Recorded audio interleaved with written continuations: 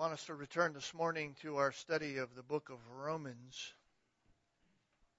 Having the holidays now just past us, I'm sure that we still have visitors with us. It's great to have you here.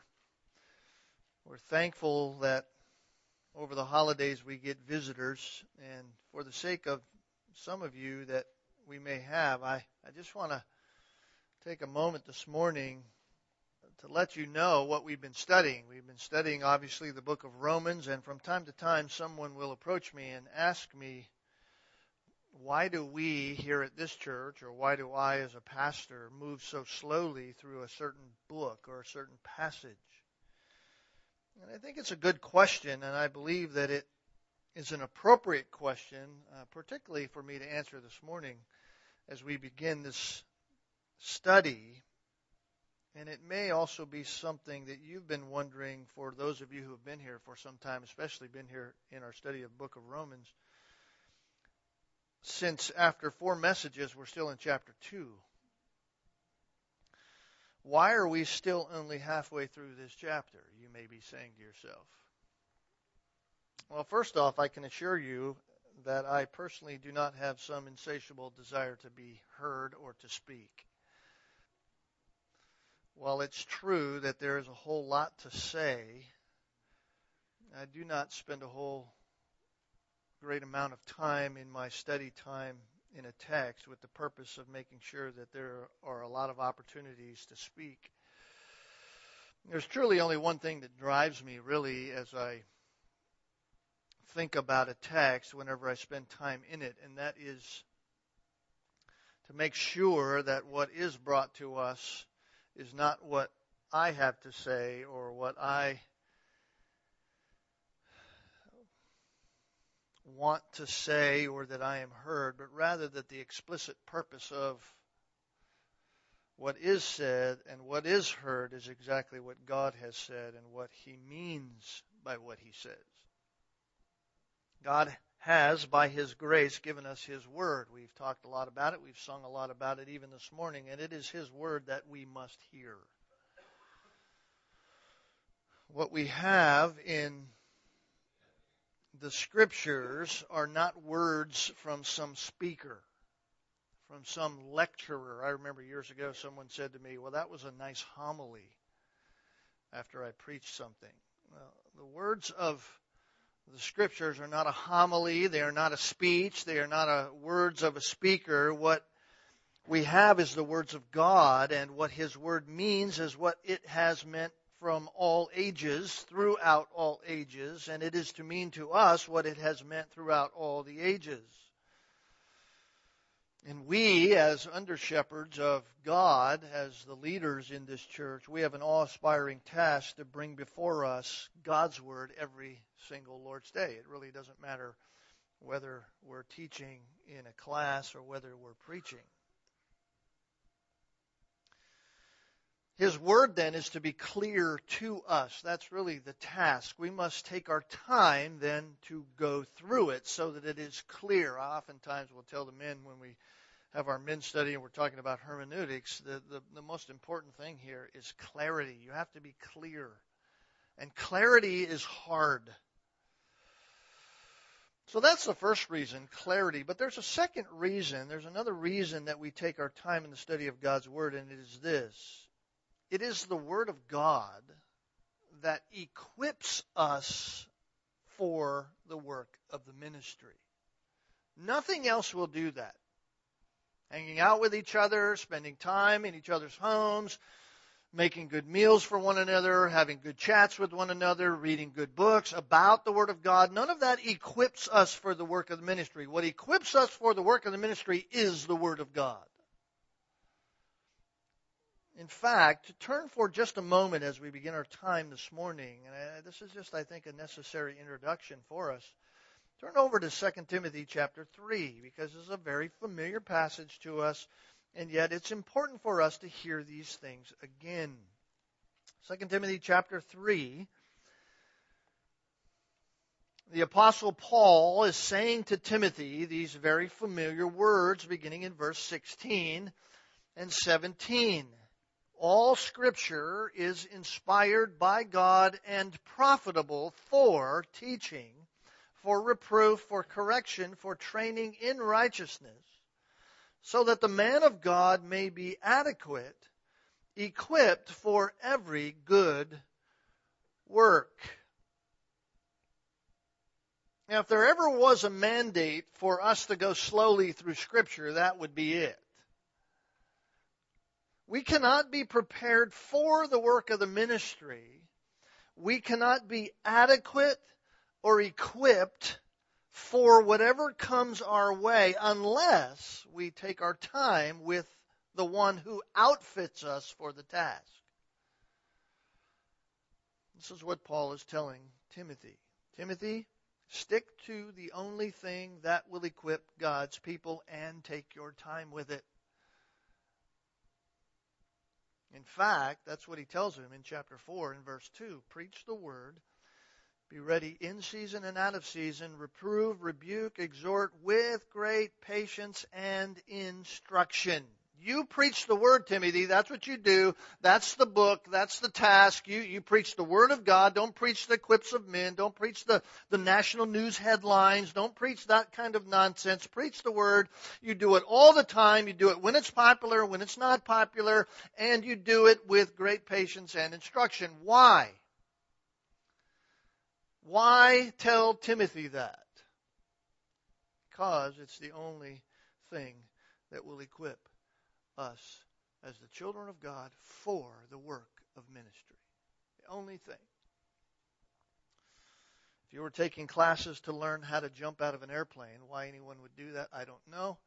But if you were doing that, you would ensure that you took your time to learn every detail you had to learn, especially when it came to the equipment phase of the class.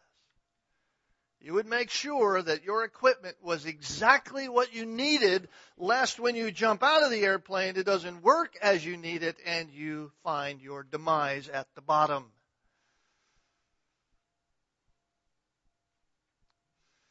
And so some still might be saying, okay, I understand that. I understand, but what does that have to do with our time in the book of Romans? Particularly chapter 2. Why are we spending so much time in chapter 2? It's all about judgment. And isn't it true that we as Christians are not going to face judgment? Why spend so much time here if that's the reality? Because what we find Paul doing in the book of Romans is exactly what he exhorted Timothy to do after he was going to be gone. What was that? After Paul was going to leave off the scene, what was he exhorting Timothy to do? To equip the saints for the work of the ministry. This is exactly what Paul's doing in Romans. This is exactly why we are slowly proceeding through the book of Romans. So we are adequate. So we are equipped for our work of ministry. We've learned this already. We've learned it as we've gone through this. The Bible is not primarily a book for unbelievers. The Bible is not primarily a book for unbelievers. The Bible is primarily a book for equipping believers for ministry. That's what it's for. It is a book given to us, His children, God's children, given to us by God as a revelation of Himself. It includes the plan of redemption, how someone can be saved, and all of that is so that we might understand both the mind of God and the heart of man. So that we have the truth about everything God has told us about Himself and about us. And so when we approach the book of Romans, and we gain an understanding of man and the mind of God concerning salvation, those truths ought to be equipping us in our minds. They ought to be equipping us in our practical lives with a better understanding of God and a better understanding of man, so that we can then engage humanity with the truths that we now know. You see? This is what Paul's desire is for us in the book of Romans. That's why he says he is equipping saints. He's writing to saints. Remember that back in chapter 1 and verse 7? To all, I'm writing this, to all who are beloved of God in Rome, called saints, the Hagios, called the holy ones. Grace to you and peace from God our Father and the Lord Jesus Christ. He is writing to saints. In other words, I'm not writing to unbelievers. This isn't the primary purpose of my letter. I'm not writing to those who don't know God. I'm writing to those who are believers. This isn't for the unchurched. I'm writing this for the churched. For the people who come to the church every day. I'm writing to those who have been called by God in Christ Jesus to gospel ministry. I don't know if you ever think of your life like that, but you ought to. You are one who is called by God. If you know Christ by faith, you've been called to gospel ministry. Yes, you have a vocation potentially outside of the church, but you are called by your spiritual calling to gospel ministry. Each and every one of us could replace Paul's name in verse 1 with our name. We have been called to gospel ministry. Each one of us has been given by God through Christ the same mission. We have the same mission. We have not been given the same gifts by the Spirit, but we have been given the same mission. We have been all called to the same ministry. We've been called to the gospel ministry. It's not just the work of the elders. It's not just the work of the pastors. It's not just the work of the deacons. We are all apostles with a little a. We are all sent ones, messengers, sent, each one of us. And oftentimes I think we forget this. Oftentimes I think as Christians we get so comfortable in our Christianity that we forget this. We faithfully come and we faithfully hear the Word of God taught week in and week out where we go to church. We go to Sunday school, hopefully. We come because we have such a desire to hear the Word of God. We hear what's taught there. We even go home and we pull good books off our shelf that we have been encouraged to read, and we read those authors, and we turn on the radio even today and we hear other preachers preach. And too often we go away from those times asking ourselves this question: what does that have to do with me? Great message, preacher, but what does that have to do with me? Nice book, but what does it have to do with me? What you say sounds great. I know it's from the Bible. But what does that truth have to do with me in a practical way? And maybe you've been asking that as we've been studying Romans. It's all about judgment. What's it got to do with me? I'm a Christian.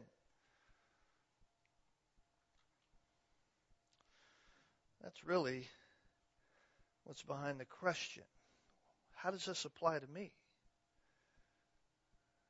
And maybe that's what you've been asking in your mind as we have been spending our time here week in and week out in this section of Scripture. What does it have to do with me? Surely this doesn't seem to be saying much to me. And from verse 18 of chapter 1 all the way through verse 20 of chapter 3, I mean, that's a pretty large section. That's a section on judgment. I mean, this is Paul's indictment to every human that ever lived on judgment. We know, as Christians in Christ, the wrath of God in the sense of judgment in that kind of way is past, right? Christ took that on. God's wrath is poured out upon Christ. So why spend so much time on this? Can't we just read it and move on? The answer to those questions is simply this: it is equipping us for the gospel ministry. It's equipping us with answers for some of those challenging questions that an unsaved world asks. It's equipping us with an understanding of what the heart of mankind is like. We can go into a gospel opportunity with an understanding that a person comes knowing the truth because God has placed that into their heart, and yet They're going to reject it because they suppress the truth in unrighteousness. We go with that information. We already know the answer. We already know what they're going to do.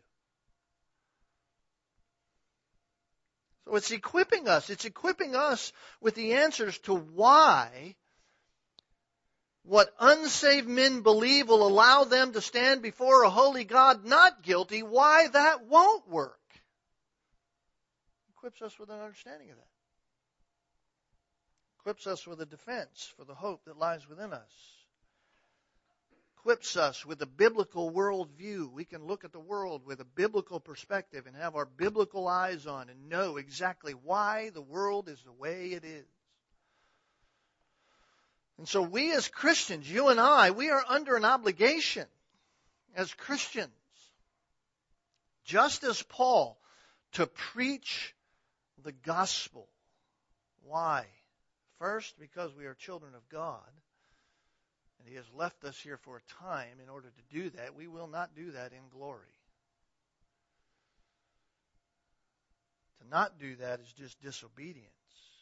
But secondly, we preach the gospel because it is the power of God unto salvation to everyone who believes. Nothing else saves.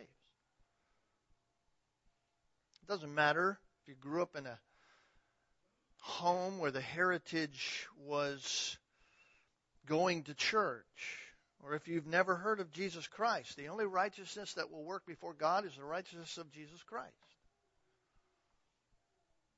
And it is the gospel that tells us that. It is the gospel that gives us that. Christ is the central focus of the gospel. This is why Paul spends, get this, almost 15% of this entire book on judgment.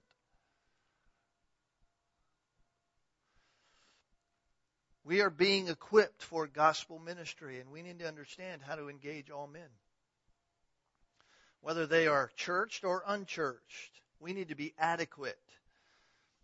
Adequate means able to meet the demands. That's what that word means in 2 Timothy chapter 3. Able to meet the demand. We need to be able to meet the demand. The demand of what? The demand by way of questions from mankind. The demand by way of answers to those questions that they are asking. The arguments they are giving as we engage the world in our mission. The gospel. So Paul is equipping us as saints. He's equipping us with a biblical worldview. And within that worldview, we need to know that all men stand guilty before God without Christ. We need to be able to answer their questions. Why, if I'm a good person, I'm guilty? Doesn't matter if you're talking to an unchurched pagan who has never had any access to the Word of God, or if you are one who has had access to the Word of God all your life. All men are on equal ground before God and before Christ. We're all on the same starting line. Why? Because we learned 2 weeks ago God is not partial. God is not partial to any man. God's judgment is just. God's judgment is right. Because God is not partial to any man, it says in verse 11. There is no partiality with God. This was the fourth reason why God's judgment is just. God is not partial. You will be held accountable as men and women.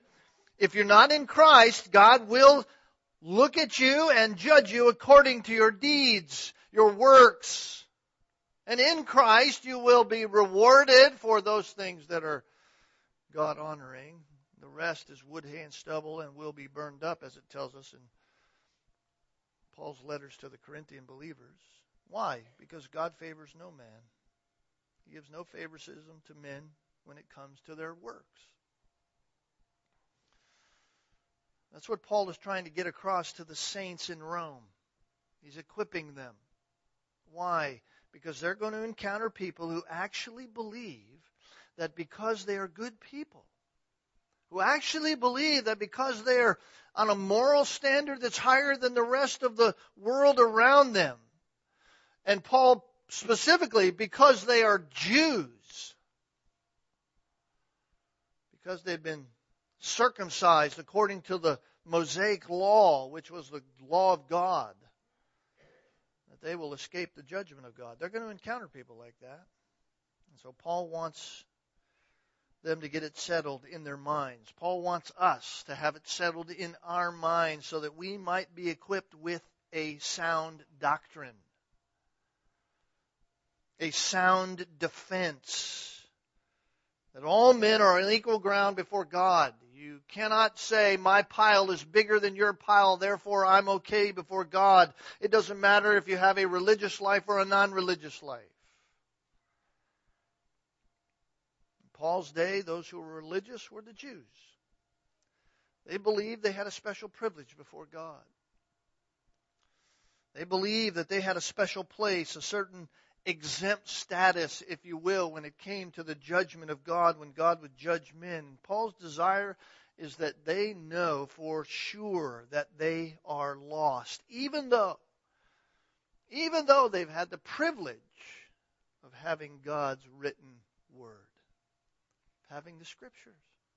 Even though they've had the Scriptures, they too are guilty before God.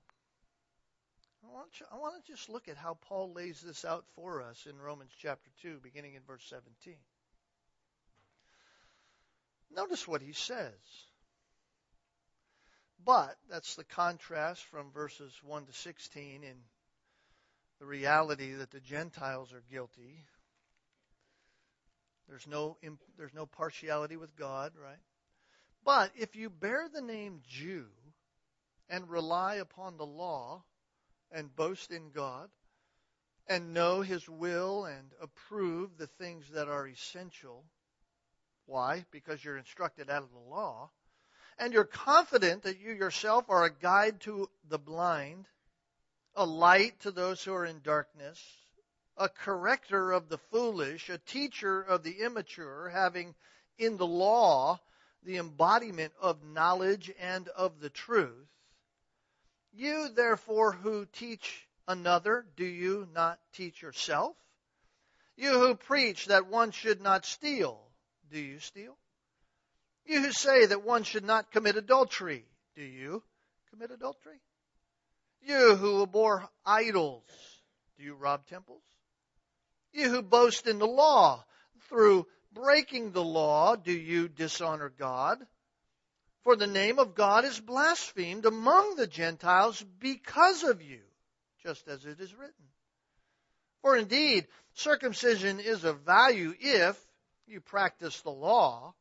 But if you're a transgressor of the law, your circumcision has become uncircumcision. If therefore the uncircumcised man keeps the requirements of the law, will not his uncircumcision be regarded as circumcision? And will not he who is physically uncircumcised, if he keeps the law, will he not judge you who, though having the letter of the law and circumcision, are a transgressor of the law? For he is not a Jew who is one outwardly, neither is circumcision that which is outward in the flesh. But he is a Jew who is one inwardly, and circumcision is that which is of the heart, by the Spirit, not by the letter. And his praise is not from men, but from God. Now, Paul has already spoken, as I said, about the Gentiles, about the non-Jew, or the non-religious, if you will. You can kind of put them in those categories if you like. The Jews being the religious, the others being non-religious. When they stand before God, the non-religious, they cannot cry, "Unfair, God, I didn't know what you were telling me." They cannot use that argument that they did not know the law of God, even if they've never seen the Scriptures. That argument will not fly before God. Why? Because God, by His graciousness, has written His divine law on the hearts of all men. It doesn't matter, religious or non-religious. It is there. Chapter 1 clearly showed us that. And the very fact that man is self-regulating in life, that man decides between right and wrong, doesn't matter what society you go to, They know a right and wrong. They live a right and wrong. They live a sense of morality through their very acts. They know that, and since man does that, God has put that there, and God will hold them accountable to that law, and He has graciously given it to them so that they might turn from sin to God. But to the Jew of Paul's day, there was a sense of double culpability. There was a sense in which they were not only culpable for that reality, but they were also culpable because they had the law of God through Moses and the prophets. They had the written Word of God. And God will hold all who have the written Word accountable to that Word. Think about that this morning as you sit there with that Bible on your lap. As you sit there with it in your home, God will hold you accountable to it. This is Paul's entire argument to his Jewish brothers and sisters in verses 17 through 29. And Paul begins by saying that, but if you bear the name Jew, you could insert, if you bear the name religious. You might even say, if you bear the name, quote unquote, because it's been so abused today, if you bear the name Christian. He's making an emphasis upon the reality that although there is responsibility before God for all men, all of us have to stand before a holy God, there is increased responsibility for those who have the Word of God. There is an increased responsibility for those who have the Scriptures. No other nation in Paul's day had the written Word of God. It was not given to anyone else other than the Jews at that time. In fact, Moses even said to the Hebrew people that they would be the envy of other nations because they had God's Word. Here's what he said in Deuteronomy chapter 4, verses 5 and 6.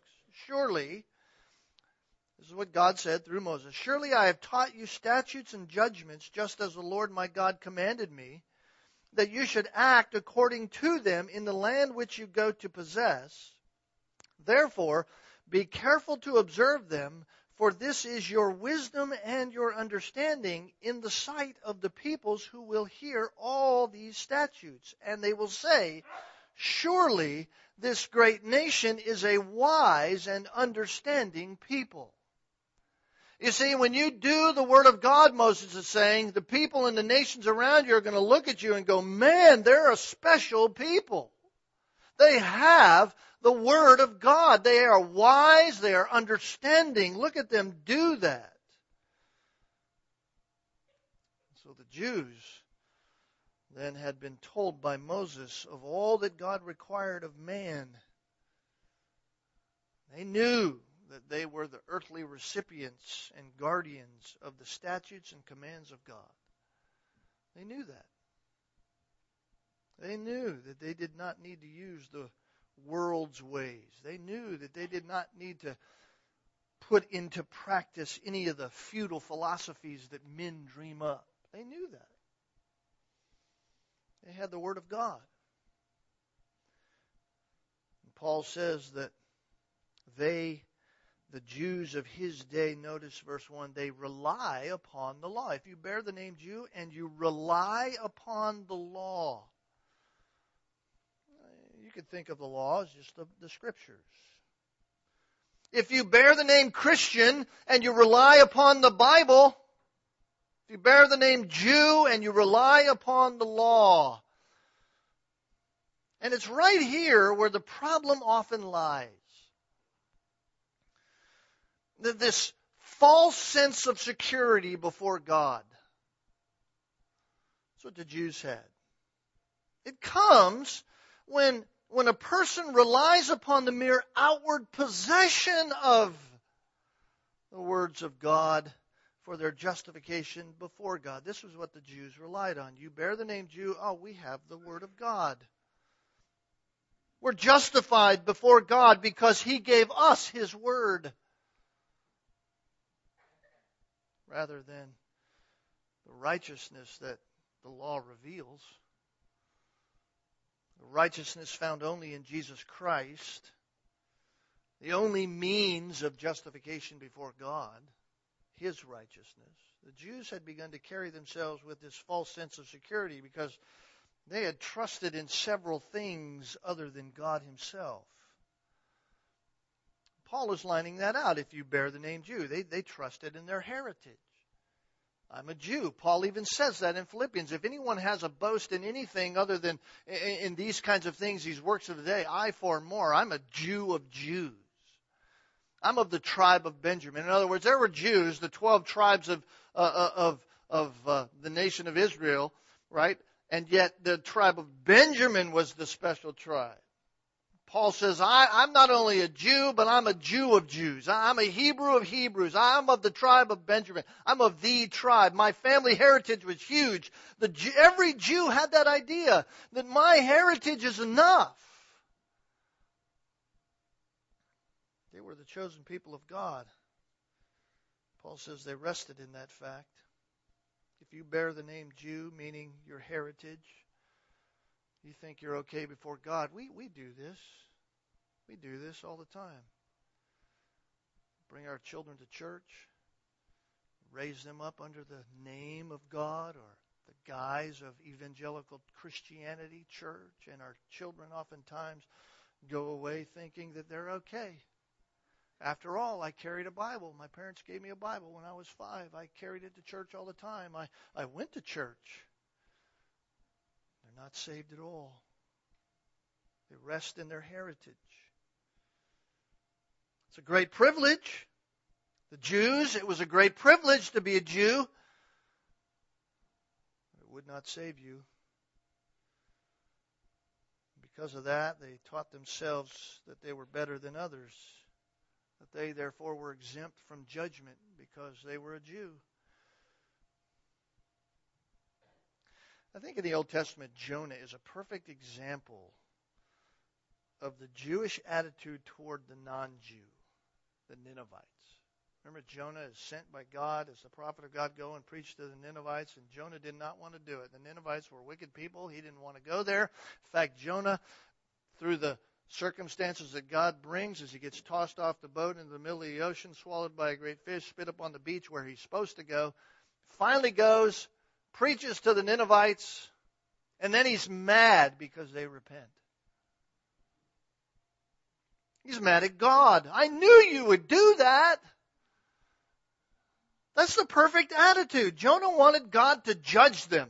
Jonah wanted God breathe fire down upon these wicked people. Why? Because Jonah considered them to be worse than himself before God. This is what the Jews thought. This is oftentimes what we think. Spiritual pride. Their pride and their position blinded them. It lulled them into this false sense of security about themselves before God Himself.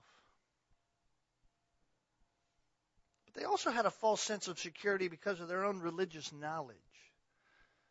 Their own religious knowledge and their activities. Notice what he says. You rely upon the law and boast in God and know His will and approve the things that are essential because you're instructed out of the law. And you're confident that you yourselves are a guide to the blind and a light to those who are in darkness, a corrector of the foolish, a teacher of the immature, having in the law the embodiment of knowledge and of the truth. You see, the law, the Mosaic law, along with the Psalms and the Proverbs and the writings of the prophets, see, the Old Testament gave them all that they needed, all of God's revelation up until the time of the New Testament. They had the mind of God. They knew what God wanted. They knew how to make discerning decisions. They knew what was the right direction to take. And they even considered themselves as those who had the answers. God had revealed it to them. He gave them His promises. He had given them His commands. He had given them instruction on how they were to worship. given them instruction on the moral standards and the civil standards by which they should live, and He showed them His plan of redemption. They had it all. Paul says they knew His will. They knew His will. And because of that, they not only knew right from wrong, they could tell what was the best way to go. That's what the word approve means there. They approved of the things. They could tell what the best track was to go. They were taught continually from the law. And because of that, verse 20 says they taught others. They were a corrector of the foolish, teachers of the immature. They considered themselves to be the most religiously wise people of the day. You want to know God, you want to know the right way, you want to do the right thing, you want to consider yourself to be right before God, follow us. So much so that Paul describes them here with 4 pictures. He says you're a guide to the blind. Implication, we'll show you the way to go. You're blind, we can see. That was the idea of themselves, but they were blind too. He says you're light in a dark place. You think you're light to those who are in dark. Implication, we have clarity on all issues. God has given us clarity on all things because we have the light. And that's true. The Scriptures are that. That light is to lead others to God, not to them. Paul says you're a corrector of the foolish, you think. Implication, not only can you answer all the questions about religion and life, but you think you're not foolish at all yourselves. You're the teachers of the immature. The Gentile world is just a blind, dark, foolish, immature place. They need to be instructed by you. That's what Paul says. That's how you think. What an indictment. Paul follows that with these 5 indicting questions in verses 21 to 23. You who teach another, do you teach yourself? You who preach that one shouldn't steal, do you steal? You who say that one should not commit adultery, do you commit adultery? You who abhor idols, do you rob temples? You who boast in the law, through your breaking of the law, do you dishonor God?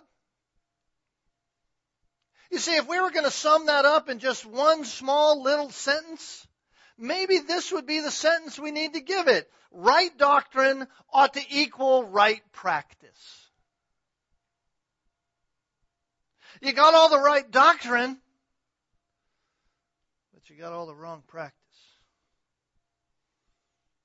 Right doctrine ought to equal right practice.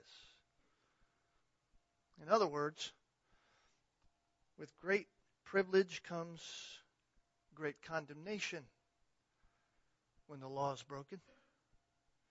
If you're going to live by the law, if you're going to say the law is it, if you're going to say, listen, if we do things the way God wants us to, we'll be justified. If that's the reality of how you're going to live, then when you break it, watch out. Jesus said, if you love me, you'll keep my commandments. So when any of us say we love God,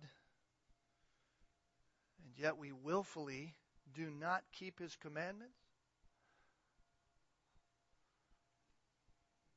you know what God says? Here's what God says through the Apostle Paul.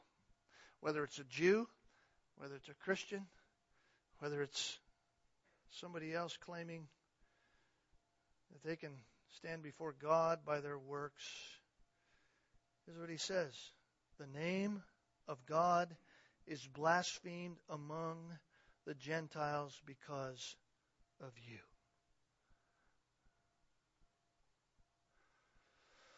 Now, Paul, of course, is speaking to the Jews, saying you can't stand before God living by the law. You'll never be able to stand before God living by the law. And when you say you're living by the law, yet you fail the law, the Gentiles just look at you and laugh. And God is mocked because the God you're proclaiming and the God who's given you the law, you're not even following yourself. And they're saying, I don't need a God like that. God is blasphemed among the other nations because of you. And yet at the same time, if we love Jesus Christ, as the Scriptures say, Jesus said, if you love me, you'll keep His commandments. And yet when we willfully do not keep His commandments, guess what? The world watches us and blasphemes our God because of our disobedience.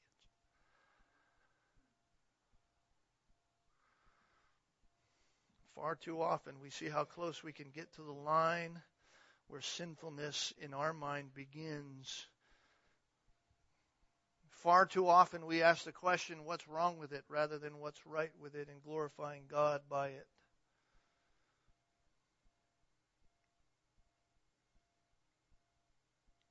You say, so what are the implications for us? What are the implications for us? We're not Jews. Some of us might be Jews. Most of us are not Jews. Each of us has been given a great spiritual light through the Word of God. You have the Word of God. I have the Word of God. But it isn't enough for us to just have it. It isn't enough for us every week to go, oh, church today, better blow the dust off where my Bible's been sitting all week.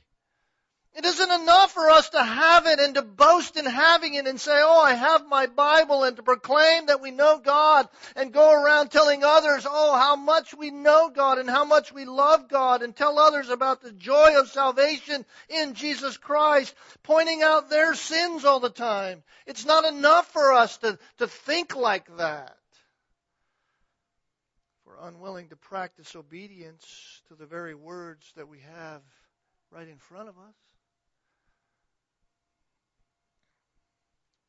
One of the reasons why God is so justified in His judgment, we talked about right out of the gate, because of flagrant hypocrisy. And yet, right here, Paul is uncovering the greatest flagrancy of hypocrisy ever.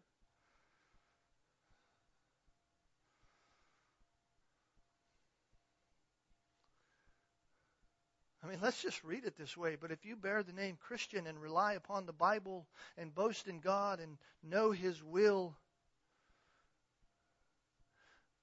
and you approve the things that are essential, being instructed by the Scriptures, and you're confident that you yourself can help others who cannot see, and you yourself are a light to those who are in darkness, and that you yourself are one who can bring somebody else out who's in a wrong place because you can correct the foolish. You're a teacher of those who aren't as mature as you, because in the law you have the knowledge of the truth.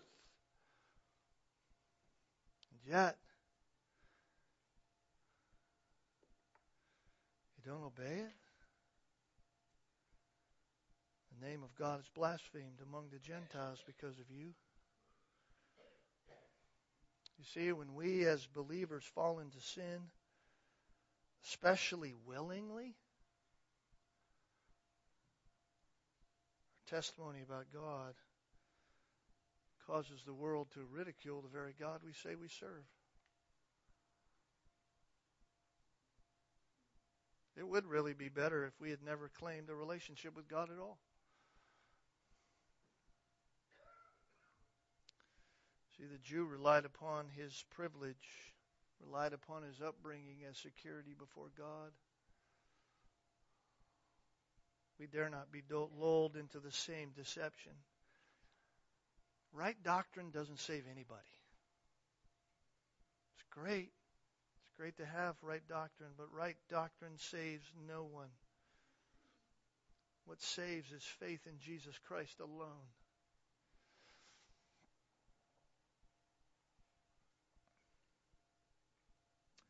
When faith is real, when it's real, it will always produce in those who truly believe, it will always produce right practice. Not perfect practice, right practice. Always.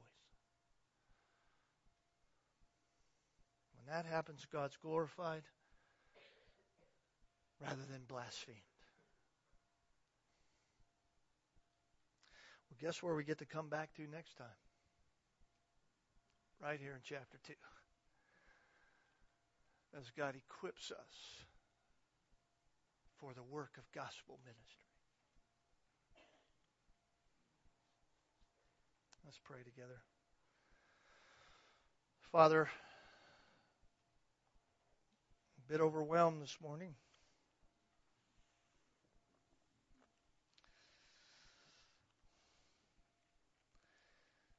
I fear, Lord, that far too often your name is blasphemed among the Gentiles because of my very life.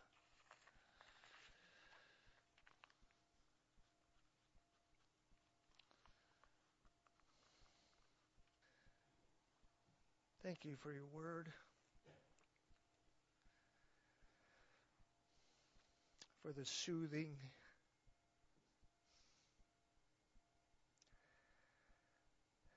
comfort that it is to the soul. You are such a gracious God.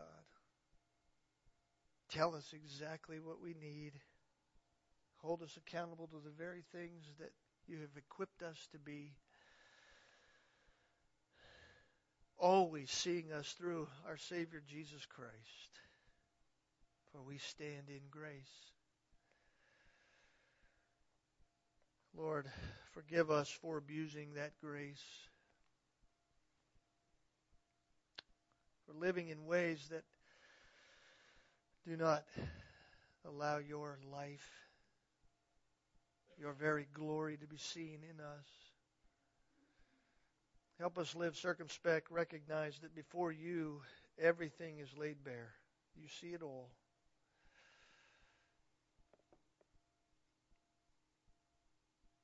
Lord, we love you for your forgiving heart, your caring, loving kindness, and the joy that we have in knowing that you are our Father, even when you tell us the difficult things.